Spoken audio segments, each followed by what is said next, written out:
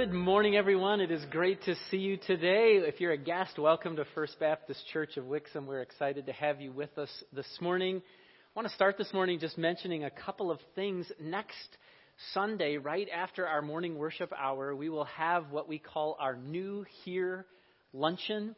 And this is just a light lunch in the cafe off the gymnasium for anybody who is new here. If you feel like you're new and you haven't been to a luncheon, you're invited. There is a sign-up sheet in the back, right outside the back double doors. If you forget and next week you think, I forgot to sign up, please come anyway. We want anybody to come. We always have extra food, and we'd love just to meet you and spend some time. There's really no agenda other than having you get to know the church better and allowing us to get to know you just a little bit better. So that is next Sunday, right after the morning worship hour. Also, we've been talking about exchange Bible studies. These are 4-week Bible studies specific to sharing the gospel with your friends. And they take 4 hours of your time, a little bit more homework time at home for both you and your Bible study partner. These are Bible studies intended to be done with somebody who's looking for spiritual answers. They're looking for truth. They're trying to understand the gospel. And these Bible studies are really effective and powerful. We have several copies out on the discipleship cabinet. We have several pairs already this year. I told you that our goal for the church this year was 50 of these Bible studies, and we're up to 9. So we're on track to reach our goal. But if you have a friend who's looking for answers about spiritual things, these Bible studies are the thing. And you can see Johnny Martin or myself. We can get you set up with the materials for that. Also wanted to mention that just this last week, we had 3 of our young couples finish over the last month, finish marriage mentoring. I want to talk to you about that for just a minute this morning as we get started.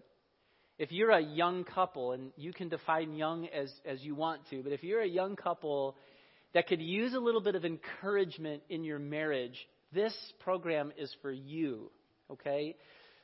We had 3 couples just go through it with each of the mentors. I didn't speak to the couples who went through it, but I spoke to the mentors and asked them how that went. And all of the mentors said it was a great blessing. We had so much fun developing a relationship with this couple, sharing biblical truth with them, and trying to cheer them on in establishing a strong Christian marriage. This is a kind of relationship that is intended to be 1 year of kind of formal meetings and then maintenance meetings after that. And that year is basically 1 meeting per month. And different formats. Some of the couples met just for an hour in the mentee's home. Some of the couples met for dinner once a month for a couple of hours in the mentor's home. It can look however you want, but it is super encouraging. So young couples, just want to give you a word of advice. There aren't any older couples in the church who are going to come to you and say, hey, you look like you could need some mentoring. You know what I'm saying? Like, you got some problems. We could help you. Nobody's going to say that to you. But young couples, this is not for dealing with crises in your marriage. This is just for maintenance of a Christian marriage. If you're a healthy Christian couple, this is for you. If you would come to Johnny or myself and just say, hey, we'd like to be mentored, that sounds like fun, we can get you set up and started right away, and we hope that you'll take advantage of that. Lastly, this summer we have Sunday school class just like we do throughout the school year. This morning in the modular class, Johnny started his section on biblical counseling. That lasts for 8 weeks. When that is done, we sort of switch gears a little bit in the summer. In the summer, I'll be teaching a class again on biblical marriage and parenting. Holden will be going back to his theology class, which he was teaching last summer. The auditorium class will continue. But that modular class will pause for the summer. And then next fall, we've got some really exciting classes lined up with a variety of teachers I think you're going to really enjoy. That will start in September. We'll announce what those classes are during the summer. But just wanted you to know that when summer begins, Sunday school sort of changes gears, but there is still something for everybody, and we hope that you'll continue to participate. We're super glad to have you here today. Looking forward to a great day of worship. Let's pray as we begin today. Father, we so thank you for all you've done for us. We thank you most of all for Jesus, through whom we have eternal life and forgiveness. Lord, we thank you for the power of the gospel and the power of the cross. We thank you that today we can celebrate you as the great forgiver. And we ask, Lord, that you'll help us as we sing, as we open your word, as we fellowship with one another, that Jesus would be magnified, that we would see him as the preeminent head of this church, and that we would follow his words and obey his commands and seek to lift him up for one another. May this Sunday and this week be a week in which the people of First Baptist Church bring you greater glory than before. And we pray this in your risen Son's name. Amen.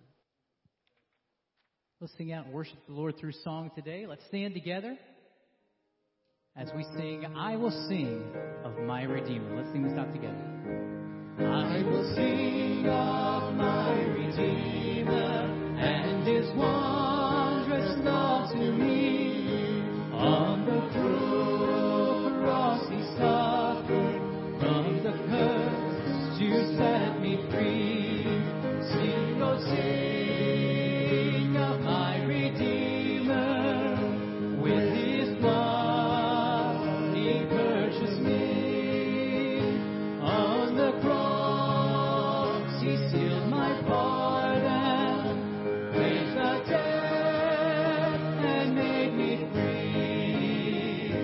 I will praise my dear Redeemer, his triumphant power I'll tell, how the victory given over sin and death and hell.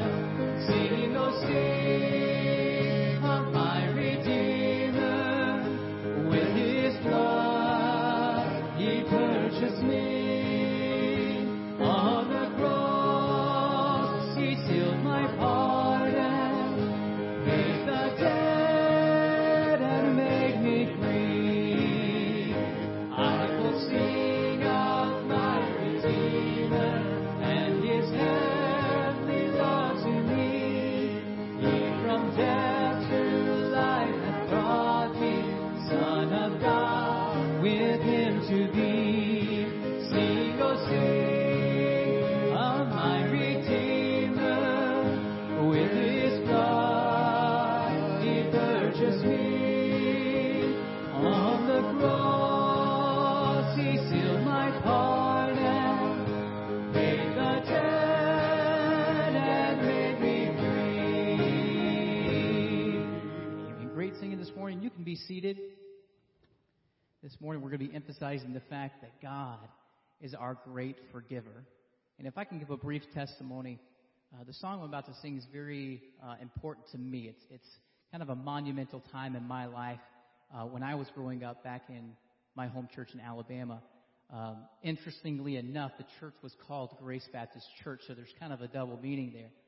But I'm just so thankful because the truth of this song is really my personal testimony. The fact that God saw this little boy coming on the bus ministry and used somebody at the church to show the gospel to me, and I accepted Christ as my personal Savior. And I honestly have no idea where I would be, except as the song says, running down some pointless road to nowhere.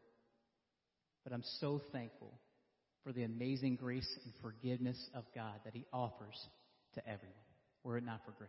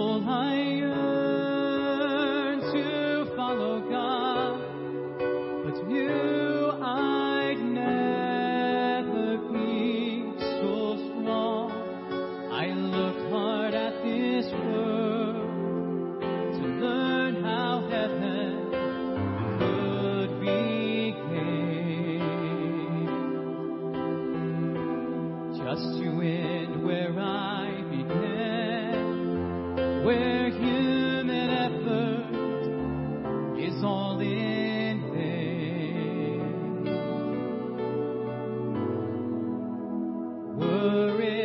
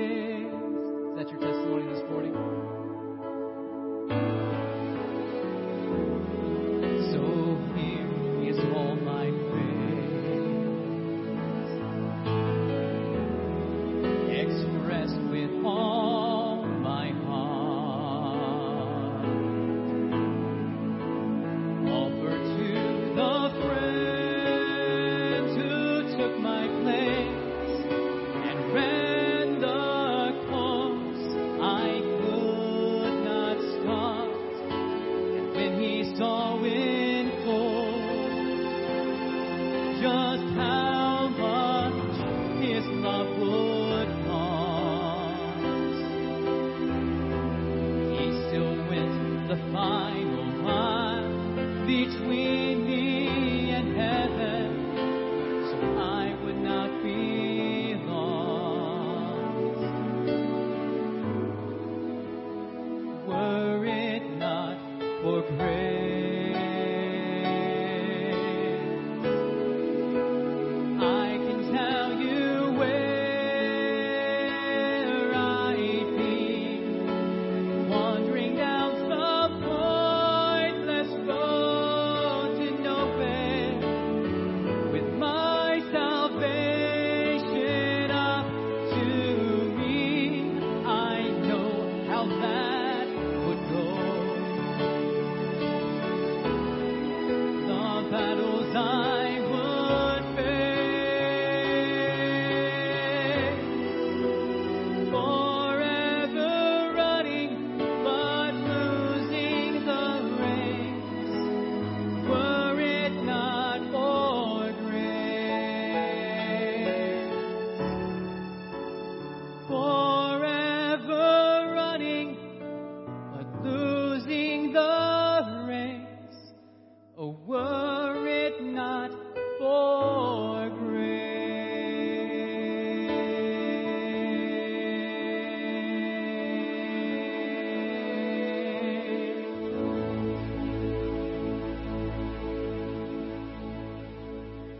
I want to give you an opportunity to sing about that grace. Let's stand together, sing out a great hymn coupled with a new chorus, Amazing Grace, My Chains Are Gone. Let's sing this out together.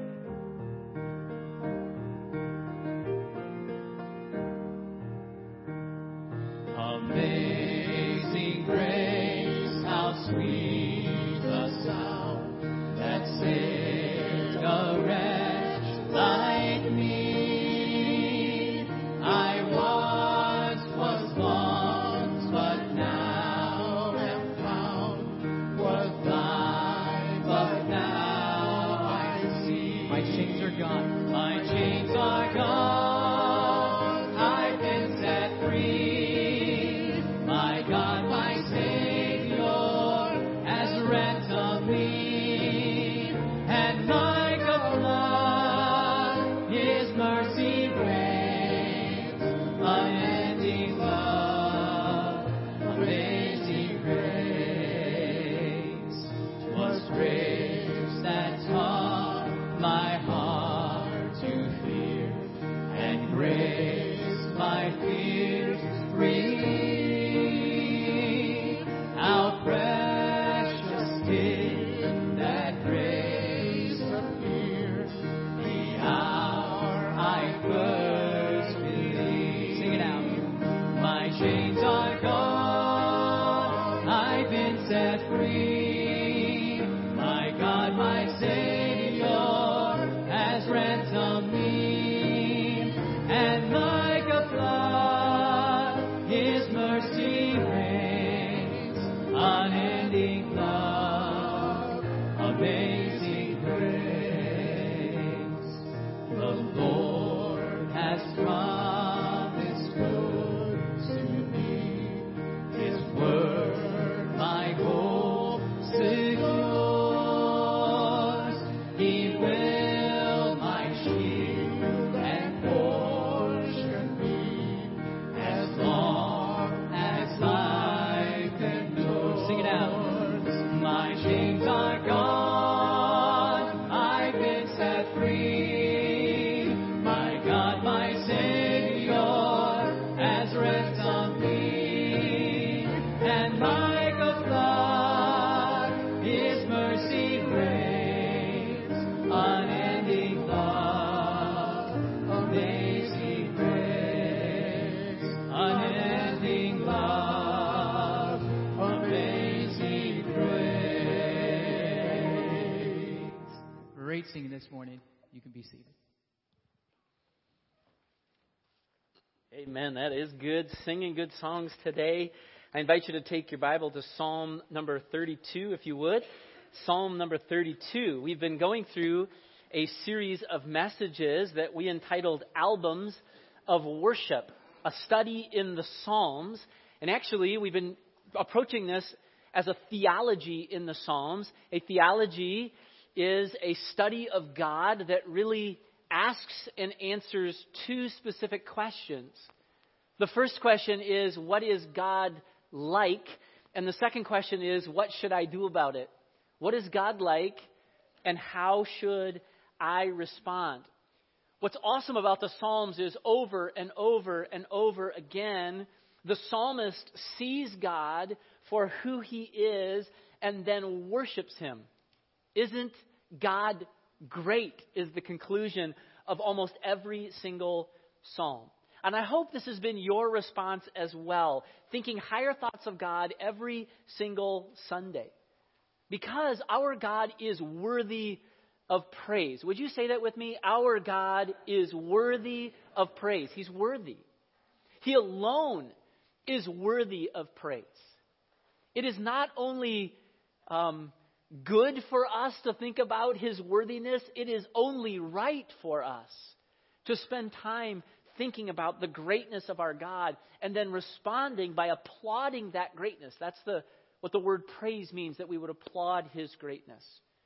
So we've applauded the greatness of God in the sense that he is our advocate and our blesser, that he's close to us, that he's counselor and creator and deliverer and doer, that he's eternal, he's exalted, he's fearsome. And last Sunday morning for Easter, we celebrated the fact that God is the life giver, the life giver. I just want to remind you this morning that a life of faith starts with knowing who God is. Think about this for just a moment. A life of faith it's initiated by understanding and knowing who God is. He is the great cause to which we simply respond. I'm just about finished reading a book that we've already added to our discipleship library. It's out here if you want to check it out. It's called Habits of Grace. Talked about it a little bit on Wednesday nights with our Bible study. Really phenomenal book talking about Christian disciplines. And I just finished reading a chapter about prayer, and the author was challenging the readers, why do you pray? Why would you pray? Why should a human talk to God? And he made this statement, and it immediately made me think of our Sunday morning messages. And that is that the only reason a human would talk to God is because God has revealed something about himself to humans. For instance, God has revealed to humans that he is holy. And so we respond in worship. We don't worship looking for some holy God. He is holy. He initiates. We respond in worship. He is gracious. He gives us things we don't deserve. So we respond with thanksgiving and praise. He is loving. So we petition him for the things that we need, because as a loving Father, Jesus said he already knows what we need, but he wants to supply it to us. And then the author said this, and I thought this was great. He is merciful. And because he's merciful, we come to him in repentance and confession and say, Lord, would you forgive me for my sin? If he wasn't merciful, we wouldn't go, right? If there was only condemnation at the throne of heaven, we wouldn't go with our sin because we know we're guilty. And yet because of his mercy, we respond with repentance and confession, and we expect forgiveness. He is the initiator. We are the responders. And the question for us this morning is this: do you respond to his mercy? Have you responded to his mercy and cried out for salvation? But if you have, do you respond to his mercy on a daily basis and ask him for forgiveness for your sin? Do you practice confession? If he is the great forgiver, that's what we learn about God in our theology of the Psalms. My response is, well, then I need to be a great confessor. If he's the great forgiver, I need to be a great confessor. Are you? I will tell you, and I've told you this many times as we've gone through this series, I was overwhelmed by the amount of biblical text on this subject. There's no way we could cover it. Maybe we could spend a year talking about this characteristic of God. He is the great forgiver. In fact, I would say this, that it would be right for us to say you're no more like God than when you are forgiving someone. It is a God-like characteristic to cover sin. It's what He does. And Scripture is just loaded with information and text on this particular subject. So today, what we're going to do over the next few minutes is just skim this idea and hopefully come away with this thought: I need to be a better confessor. God is a great forgiver. He doesn't need any improvement. His forgiveness is perfect. But I need to be a better confessor. And I'm telling you that up front because I want you to think about that as we go throughout the message today and ask the Lord to convict us on that subject. Would you pray with me for just a moment? And then I want to read Psalm 32 to you this morning. Lord, we ask that you would help us. Without the Holy Spirit, nothing good can be accomplished in this hour together. Lord, we need you to work in us. We confess and acknowledge this morning that you are the great doer. We simply have the opportunity to respond. We sometimes say of this church that we are a Bible-centered church, that our sole authority is the Word of God. And yet, Lord, we confess to you that sometimes we hear what the Word of God says and we don't do it. We're saying we believe in the Word. We don't always live out the Word. Would you convict us of that this morning? Would you help us to confess our sin? And would you help us to get some things right? Would you grow us up in our relationship with your Son today? We pray this in His name. Amen. Psalm number 32, would you follow along as I read? Here is a psalm of David. He says, "Blessed is he whose transgression is forgiven." Would you say that word for me? Forgiven. Blessed is the person whose sin is forgiven, or whose transgression is forgiven, whose sin is covered. Blessed is the man unto whom the Lord imputeth not iniquity, and in whose spirit there is no guile. I just want to point out there's 4 words for sin there. We're going to talk about all 4 of those here in just a minute. When I kept silence, my bones waxed old through my roaring all the day long. For night and day thy hand was heavy upon me. My moisture is turned into the drought of summer. Selah. Or think on this. I acknowledge my sin unto thee, and my iniquity have I not hid. I said, I will confess my transgression unto the Lord, and thou forgavest the iniquity of my sin. Think on that. Selah. For this shall every one that is godly pray unto thee in a time when thou mayest be found. Surely in the floods of great waters they shall not come nigh unto him. Thou art my hiding place. Thou shalt preserve me from trouble. Thou shalt compass me about with songs of deliverance. Think about that. Selah. I will instruct thee and teach thee in the way which thou shalt go. I will guide thee with mine eye. Be ye not as the horse or as the mule, which have no understanding, whose mouth must be held in with bit and bridle, lest they come near unto thee. Many sorrows shall be to the wicked, but he that trusteth in the Lord, mercy shall compass him about. Be glad in the Lord and rejoice, ye righteous, and shout for joy, all ye that are upright in heart. I want to show you a picture this morning. I don't know if you guys on the wings can see this, but this is Fancy. Fancy is the new trainee in our house. She's 10 months old. She's definitely in the training stage of life. Every day, her and I have a daddy time together that I call training. She calls it, I think, treat time, right? As soon as the treats come out, she knows it's time to work on training. And we try to do this a couple of times each day. She's gotten one thing down, and that is sit. But only until she gets the cookie, you know. So we're working on lay. We're working on stay. We're working on come. And soon to come, roll over. We're both pretty excited about that. It's going to be fun. But here's what I want to tell you this morning about this creature.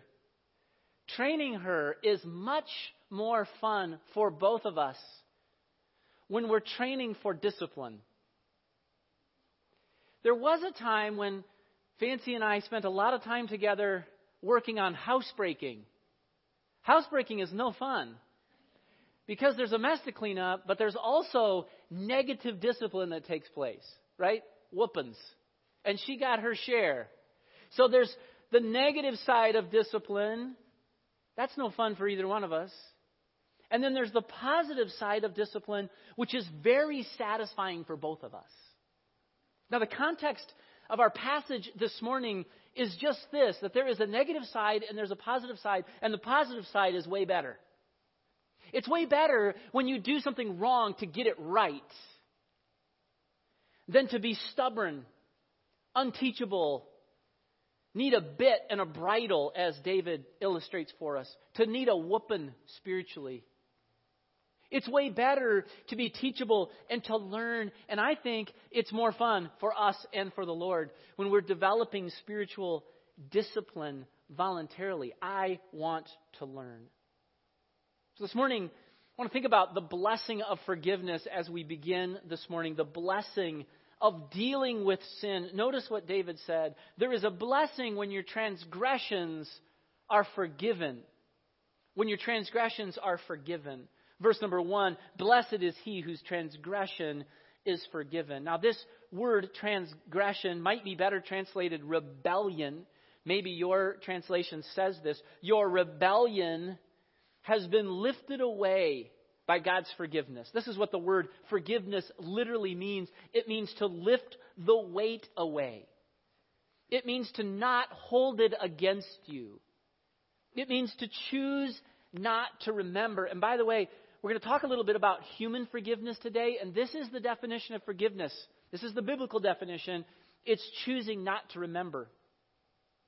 Think about that for just a minute. Just worship the Lord with me for just a second, okay? Here is the omniscient creator who knows everything, who can forget nothing, who says, I choose not to remember your sin.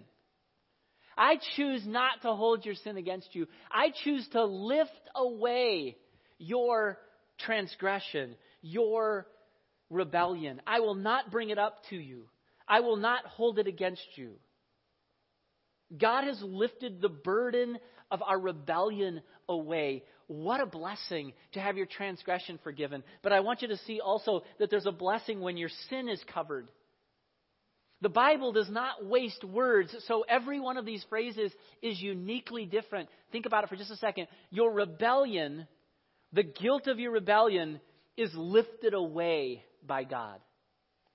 But secondly, your sin is covered. This word sin means shortcomings. It's actually an archery term that means falling short of the mark, not achieving the goal. And then he says, my sin is covered, so this is concealed or clothed. David is literally saying, God covers my sin when I fail, when I fall short, not in a sneaky way, a negative way of covering sin, but in a positive way, like a parent covering the shortcomings of their child.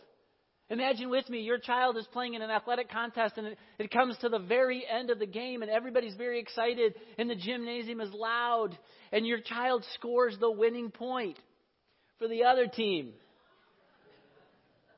What do? Well, some parents, wise parents, rather than talk about it, act as if nothing was out of sorts. Life just goes on, right?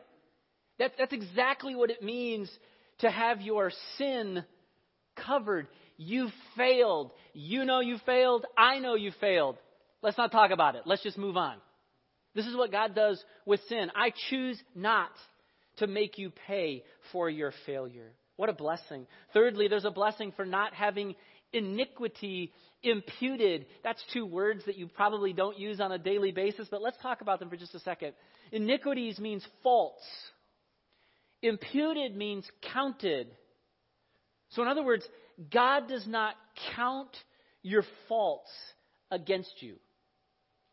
I don't know if I've told you this story before, but when Mari and I were first married, we were putting in a split rail fence in place of a barbed wire fence. And if you know anything about a barbed wire fence, they're just metal poles in the ground and then wire stretched between them, whereas a split rail takes a post in the ground. But it's not a big post, it's just a post. And I, in my naivety, was thinking, hey, there's already a fence there. I don't need to call the utilities. I'll just put the posts where the old posts were. It's pretty safe. Well, 5 months later, We pulled into our property, and there was a AT&T truck out in front of our house, and they had a tent, like a big tent, over the street in front of our house, and they had a big tractor digging a big hole. And they were working away, and I pulled into my driveway and into my garage and closed my garage door and went into the house and locked the door. I actually didn't even think about what might be the problem. It was just utility workers, right? The guy knocks on the door and he says, "Hey, did you dig any holes recently?" I said, "Well, no, not recently. No, like 5 months ago. That was a long time ago. I dug some holes up on top of the hill where an old fence was." He said, "Well, there's water in our high-density fiber optic cable, and it's run down to the street and has taken out the fiber optics for the entire neighborhood. It's all gone. Has to be replaced." He goes, "It's probably going to run about $10,000. $10,000. And I said to him, "Look, I don't have $10,000, so I hope it wasn't my fault, but I'll call my insurance company." And would you believe my insurance company paid that for me, the whole thing? I didn't even pay a deductible. That is having your faults covered, right? You probably have similar stories. Don't look at me like you don't. Where you had a fault, and it took some mercy. It took some grace to cover it, right? This is exactly what God does for us. He covers our faults. But notice lastly, it says in verse number 2, "Blessed is the man in whose spirit there is no guile." Guile is deceit or hypocrisy. God can remove that too. Now here's what I want you to see. Listen to what he says. What a blessing. What a favor. What a grace from God that your rebellion is not held against you. Your shortcomings are covered by love. Your faults don't count. And your inner man is clean and pure and genuine. I mean, it's literally like David is describing the perfect day. Have you ever had a perfect day? Where like all of the food tasted good. All of the relationships were just clicking and working really good. Everybody was nice. The weather was pleasant. Your health was good. You had energy, and you just like, in the middle of the day, you're like, "Man, this is like the perfect day." This is exactly what David is saying from a spiritual standpoint. When you understand forgiveness, it's like the perfect day spiritually. I can't believe God would remove the guilt of my rebellion. I can't believe He would cover my faults. I can't believe He wouldn't hold my iniquities against me. I can't believe He would clean my heart so that there's no hypocrisy. What an awesome day.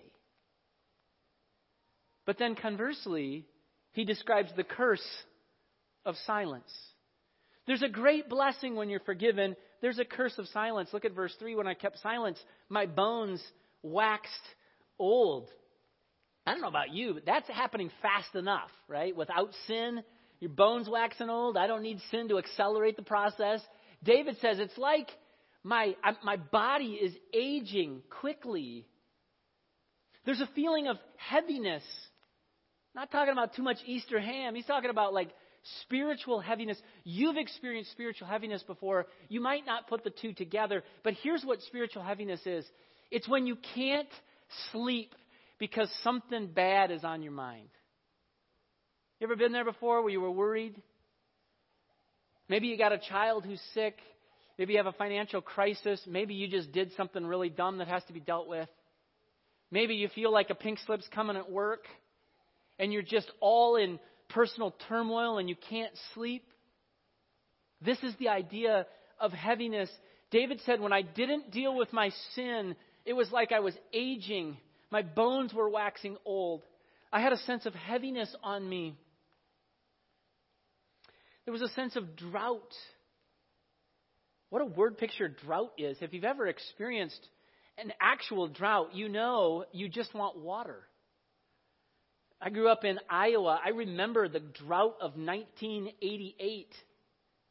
This was the summer before my 11th grade year of high school. Many families that I knew prayed 3, 4, 5, 10 times a day for one thing: rain. Lord, we need rain. The entire economy depended on it. Everybody's livelihood in some way depended on rain. In a drought, it's pretty much all you think about. David said, When I didn't deal with my sin, I kept feeling thirsty. I kept feeling sleepless. I kept feeling heavy. I kept feeling like this oppression on me. And can I just tell you, this is what sin does to a soul when it's not dealt with. And I think this is an underappreciated truth in churches like ours. Because you clean up so nicely. We clean up so nicely, right? We don't often think about the depth of our rebellion. We don't often think about the seriousness of our sin, and so it's possible that we could just let it lie and not deal with our sin. And it ages us. And it brings a heaviness, and it brings spiritual drought, and it brings bitterness and a sense of guilt. Can I just tell you that bitterness and guilt, if it's let lie, it's not dealt with, nobody wants to be close to you spiritually when you have those two. Nobody does. Because you don't build others up. You can't help but bring others down. Think if you've ever felt this way. You're angry at everything. You don't want to be around anyone. Everyone's an idiot. Nothing's working right. Have you ever felt that way just about life and you realize, wow, it's because I only had 2 hours of sleep? Or maybe the next day you came down with a fever and you're like, oh, that's why yesterday was terrible. Okay. So what David is teaching us this morning is if you feel that way spiritually, it's probably because of unconfessed sin. It's just sitting there and it's rotting your soul. And it must be dealt with. This is not the way God intends for the Christian to live. There's a term used for some babies in the hospital called failure to thrive. Maybe you've heard that phrase before. Some babies in the hospital, it's a sort of complex, but in general, failure to thrive is a problem that babies have with growing. They're not able to absorb the nutrition they need. They're not able to get the calories they need to grow at a normal rate. And maybe it's because the nutrition isn't available, but maybe it's available, but their body is not absorbing it correctly. And I was thinking about this week, that many Christians, we live there at failing to thrive. The food's available. The tools are available. The discipleship is available. And yet we would rather just hold on to our petty sins and fail to thrive. Something is blocking the absorption of truth. And sometimes Christians don't even know it, don't even realize it. They think this is how it's supposed to be. Isn't everybody angry? Isn't everybody tired and upset and skeptical and just done with it? Can I just tell you, no, not everybody's that way. That's not the way it's supposed to be. There is great victory in living in Christ and living a forgiven life of confession. And by the way, David's going to tell us about it. This is what it means when you don't keep silent and when you deal with your sin and you learn to thrive. These bad things go away. These aching spiritual bones and spiritual heaviness and spiritual drought, they go away. There is a new way to live. So how do you achieve it? How do you experience the blessing of forgiveness? How do you avoid the curse of silence? So secondly, I want to talk about the means of forgiveness. What's the means? What's the way of forgiveness? How do I achieve forgiveness? Well, notice he says in verse number 5, it starts with acknowledging sin, shortcomings. Acknowledge them. You have to admit you fail. Is that hard to admit? Sometimes hard for us to admit. We have pride issues, right? And it's hard for us to admit, I'm a failure. Like spiritually, I'm a mess. David says, I acknowledge my sin unto thee. In chapter 51, he said it this way, have mercy upon me, O God, according to your loving kindness, according unto the multitude of thy tender mercies, blot out my transgressions, wash me thoroughly from mine iniquity, and cleanse me from my sin, for I acknowledge my transgression. I admit my rebellion, my shortcomings. You have to get honest. You have to admit you're a sinner and a spiritual failure. By the way, wouldn't we agree that this is the first step towards salvation, right? Romans 3:23, help me with it. For all have sinned and what? Come short of the glory of God. So God says, here's my standard. Can you reach it? And we say, Nope, not on my very best day. I can't reach it. I fall short of that glory. That's the first step towards understanding the gospel. But it's also the first step towards achieving the forgiven life with no drought, no heaviness, no spiritually aging bones, victory and joy. How do I get there? Well, it's the same way that I'm saved. I admit I'm a spiritual failure. I acknowledge my transgressions. Number 2, I uncover my iniquities. That word faults again. I uncover them. Again in verse 5, my iniquity have I not hid. In Psalm 51, David said it this way, behold, you desire truth. You want honesty. Do you remember trying to deal with your kids in discipline? And you're thinking, look, if you just tell me the truth, we could get this over with. Why do you keep trying to hide it? I know what you did. You know what you did. This isn't helping either one of us, right? And God says the same thing. Look, just out with it. Be honest. You fell short of the mark. Let me forgive you. But it takes some uncovering of iniquity. Is your iniquity great? Your faults, are they great? Most of us probably have greater faults than we admit. Some of us have hidden our faults so long, we can't even think of them. Like, I'm so good at hiding my faults and thinking I'm hiding my faults from God that, boy, I just can't come up with a single thing. You know? We're just really practiced at keeping these things hidden. David says, in order to achieve that life of victory in Christ, I have to be ready to uncover my faults.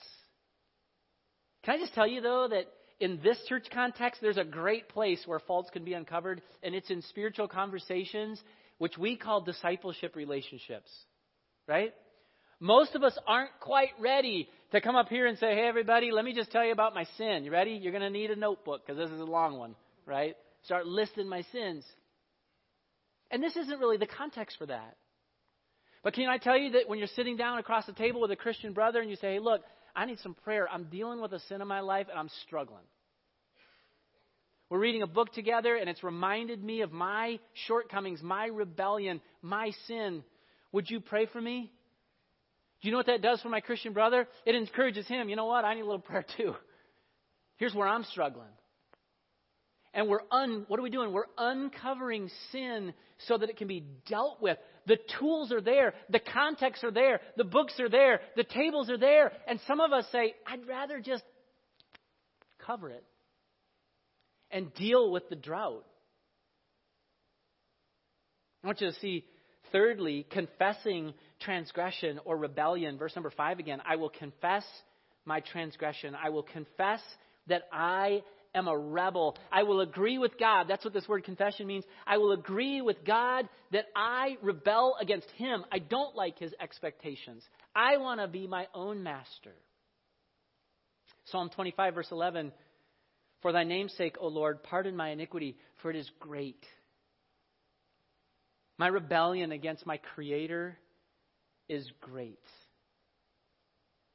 1 John 1:8. If we say that we have no sin, we deceive ourselves, and the truth is not in us. If we confess our sins, He's faithful and just to forgive us our sins and to cleanse us from all unrighteousness. If we say that we have not sinned, we call God a liar. And His word is not in us. You're a sinner. I'm a sinner. Can you help me with that? Say, I'm a sinner. I'm a sinner. Say, you're a sinner, Brad. You're a sinner, Brad. Right? So we're all sinners. All of us.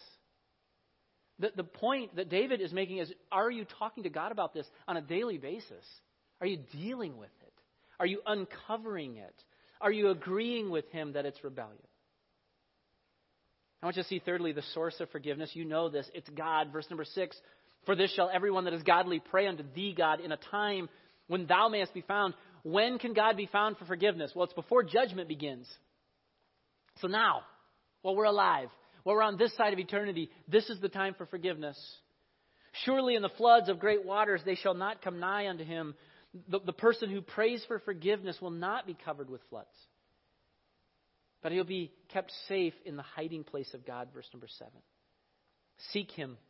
He can be found, God can be found, but you have to seek him. Think about how ridiculous this would be if we were caught in a giant rainstorm and there was a shelter, but we didn't run to it. It's not the shelter's fault that you get wet, right? It's there.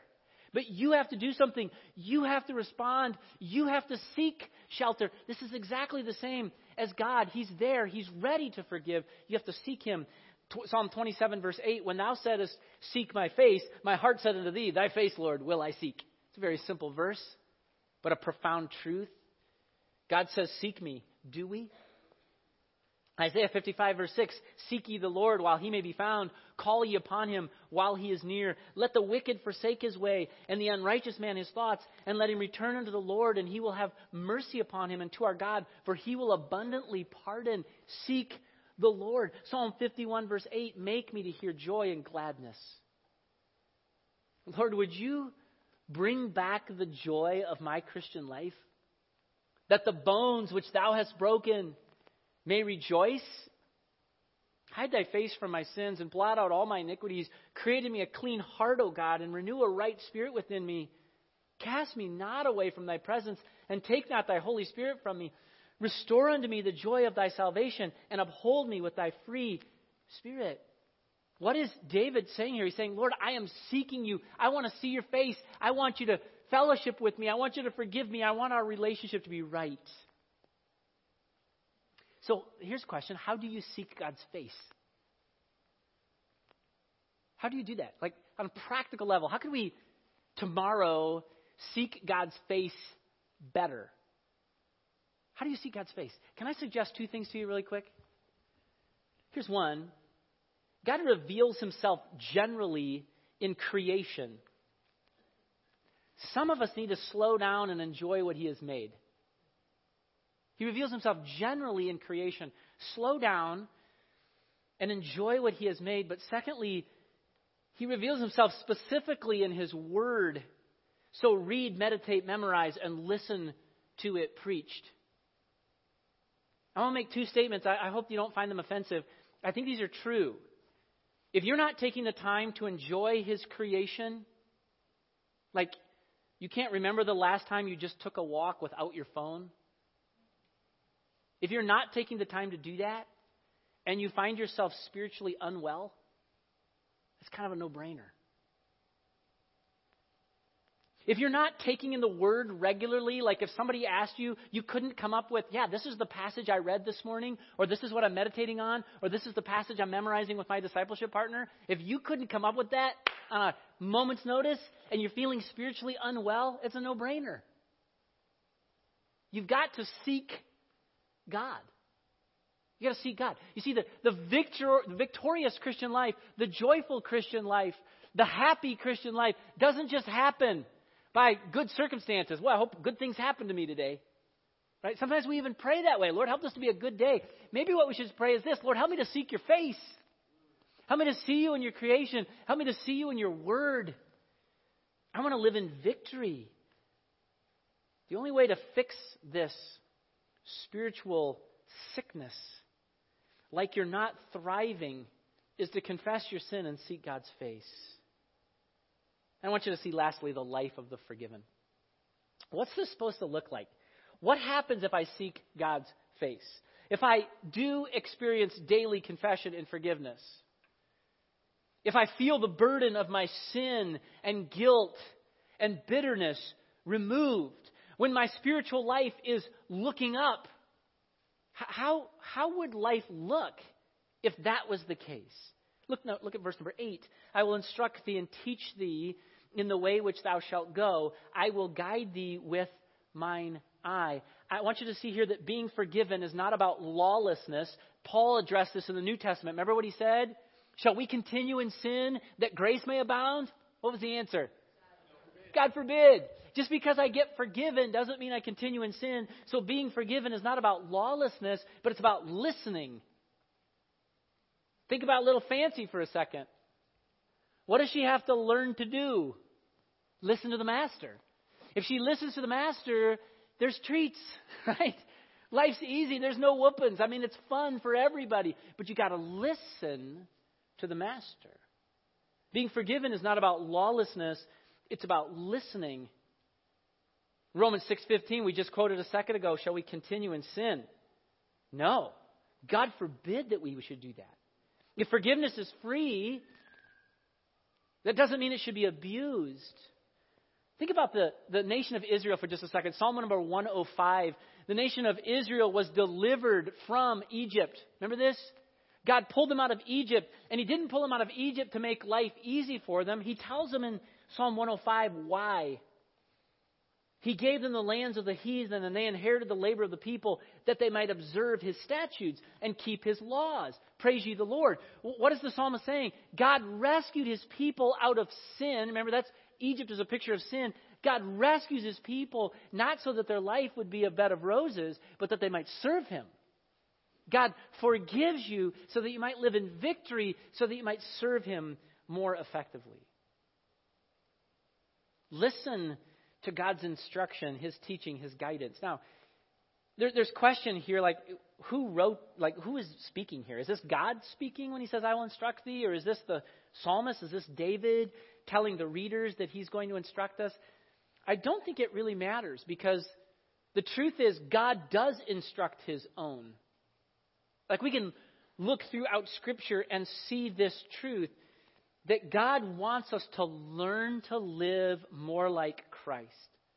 Psalm 25 verse 4, show me thy ways, O Lord, teach me thy paths, lead me into thy truth, and teach me.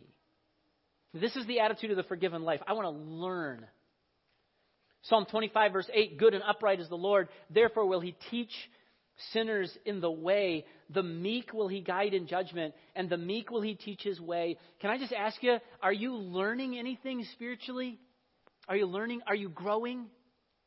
I think many of us, many Christians, are like those Pharisees that Jesus said, look, I did not come to call the righteous.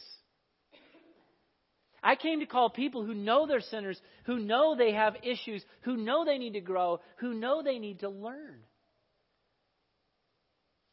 I think sometimes we realize there are resources for growth all around us, and we convince ourselves those are for someone else. I've grown enough. If you have plateaued in your learning about spiritual things, you are backsliding. You're actually going the wrong way. There is more to learn. I'm often surprised, almost on a weekly basis, when I really get into studying Scripture, I think, wow, I didn't remember that at all. That's a new one for me. I just learned something new. I think we constantly need to be doing that. Listening and learning. This is what God has talked about. The life of the forgiven is a life of learning and forgiving. Psalm 25 verse 4, show me thy ways, O Lord, teach me thy paths, lead me in thy truth. Psalm 25 verse 8, good and upright is the Lord, therefore will He teach sinners in the way. The meek will He guide in judgment, and the meek will He teach His way. Are you listening? Are you learning? Are you living a pure life? And then lastly, are you yielding to God's training hand? Look at verse 9. Be ye not as the horse or as the mule, which have no understanding. Don't be that kind of creature that just needs whoopings all the time. I think Fancy's brain is probably about as big as a walnut, you know. It's maybe slightly smaller. She's not super, super smart. But she is smart enough to know that treats are better than whoopings. You know? She's got that down. Do you have it down? Like, do you understand that it is better to walk with the Lord? In the New Testament, Paul describes it this way. When we are living the forgiven life, we have fellowship with Jesus, one with another. Fellowship with Jesus. Do you live that way in friendship, in fellowship with Jesus? Or are you like the horse or the mule described in verse number 9 that needs a bit and a bridle and needs to be kind of slapped around all of the time to stay on the path? David said in Psalm 86, teach me thy way, O Lord. David was saying, help me to be a quick study, Lord. I will walk in thy truth. Unite my heart to fear thy name. I will praise thee with all my heart. I will glorify thy name forever. For great is thy mercy toward me. You've delivered my soul from the lowest hell. I will yield to you. I will trust in your mercy. And that's what he says in verse number 10 here. He that trusts in the Lord, mercy shall compass him about. You know, mercy is a great theme throughout all of Scripture. The Lord is plenteous in mercy, Psalm 86 says, unto all them that call upon him. So can I just give you a couple of quick applications and we'll be done this morning. A couple of quick applications. Number one, be sure you're forgiven in Christ. Be sure you are forgiven in Christ. 2 Corinthians 5:21 says this, for God made Jesus to be sin for you who knew no sin, that you might be made the righteousness of God in him. Have you made the trade with Jesus? Have you put your sin on him on the cross and taken his robe of righteousness? Be sure you are forgiven in Christ. If you are not, if you're like, that's the first time I heard that. I don't think I'm forgiven in Christ. I don't have a personal relationship with Jesus. Like, I'm a God-fearing person, but I don't remember a time when I put my faith in Jesus. If that's you, that's okay. You're in the right spot this morning, okay? You're where you can get some answers. The Bible study I talked about beginning this morning, this exchange Bible study, is a great way to learn about Jesus. There are people sitting all around you who would love to introduce you to Jesus. There's truth here. You just have to seek it, and we would be happy to share it with you. Are you forgiven in Christ? Number two, acknowledge, uncover, and confess your sins regularly. I think we need to make this a daily, or maybe more often than daily, exercise. Number three, seek God's face more intentionally this week. Seek God's face more intentionally this week. Number four, listen, learn, and follow the ways of the Lord. And can I give you a quick bonus? Here's a bonus. Forgive others like you've been forgiven. It's not in our text here, but you know this is commanded, right? Jesus said in Matthew chapter 6, if you don't forgive others, neither will God forgive you. So forgive. Ephesians 4:32, be ye kind one to another, tenderhearted, forgiving one another, even as God, for Christ's sake, has forgiven you. This was the first verse we made our kids memorize. Be kind one to another, tenderhearted, forgiving one another. And then can I just say, lastly, number 6, be glad, rejoice, and shout for joy. This is what verse number 11 says. Be glad in the Lord and rejoice, ye righteous, and shout for joy, all ye that are upright in heart. In just a minute, literally, 90 seconds from now, you're going to have an opportunity to be glad and shout for joy, okay? And Jeremy's going to come up and lead us in this powerful song called The Power of the Cross. One of the phrases in this song, the very end, says, we stand forgiven at the cross. Would you, with me, rejoice in that and worship our great God for being the forgiver this morning? Father, thank you for your word. Thank you for its truth. Thank you for your patience with us and your willingness to forgive us even when we are so unfaithful, so forgetful, so prideful and self-righteous.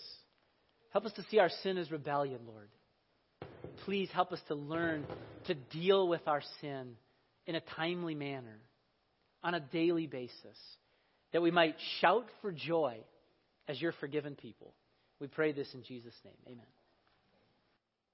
Let's stand together as we go into closing this morning and have the opportunity to sing out the power of the cross. Let's sing this out.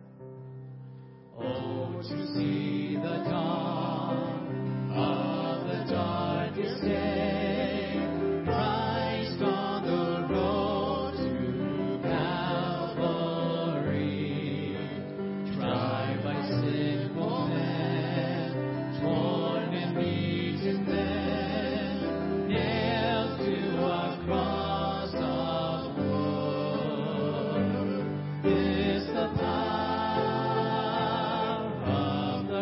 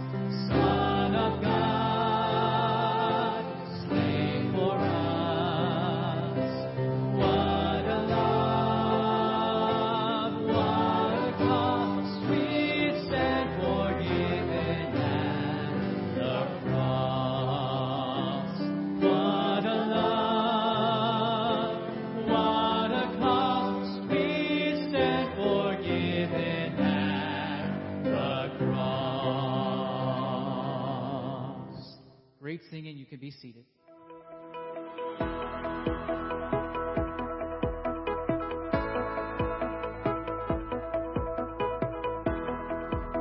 Thank you for joining us for worship today at First Baptist Church of Wixom. As we prepare to dismiss, here are a few upcoming events to help you stay connected. There will be a luncheon in the cafe at noon on April the 23rd for everyone who is new to FBC. If you are new to FBCW and have never been to a New Year luncheon, please plan to join us next Sunday for lunch.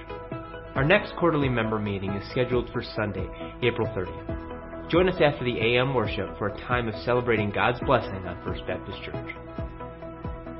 Community group gatherings resume tonight at 6 p.m. If you have not yet connected with a community group, you could see Holden Mortar for more information or visit the community group page on the church website at fbcwixom.org/community groups. Community groups meet most Sunday evenings at 6 p.m. Giving is one of the many ways we have to worship the Lord. If you'd like to give financially, you can utilize the giving box in the back of the auditorium, or you can give online at fbcwixom.org and click on the tab at the top of the page. If this is your first time at FBC, we would love to connect with you. If you'd like more information about FBC, prayer, or learn how you can get involved, you can fill out a connections card online at fbcwixom.org/connect. Also, make sure to stop by the Welcome Center for a special gift on your way out this morning. Once again, thank you for joining us for worship today. You are now dismissed, and we hope you have an amazing day.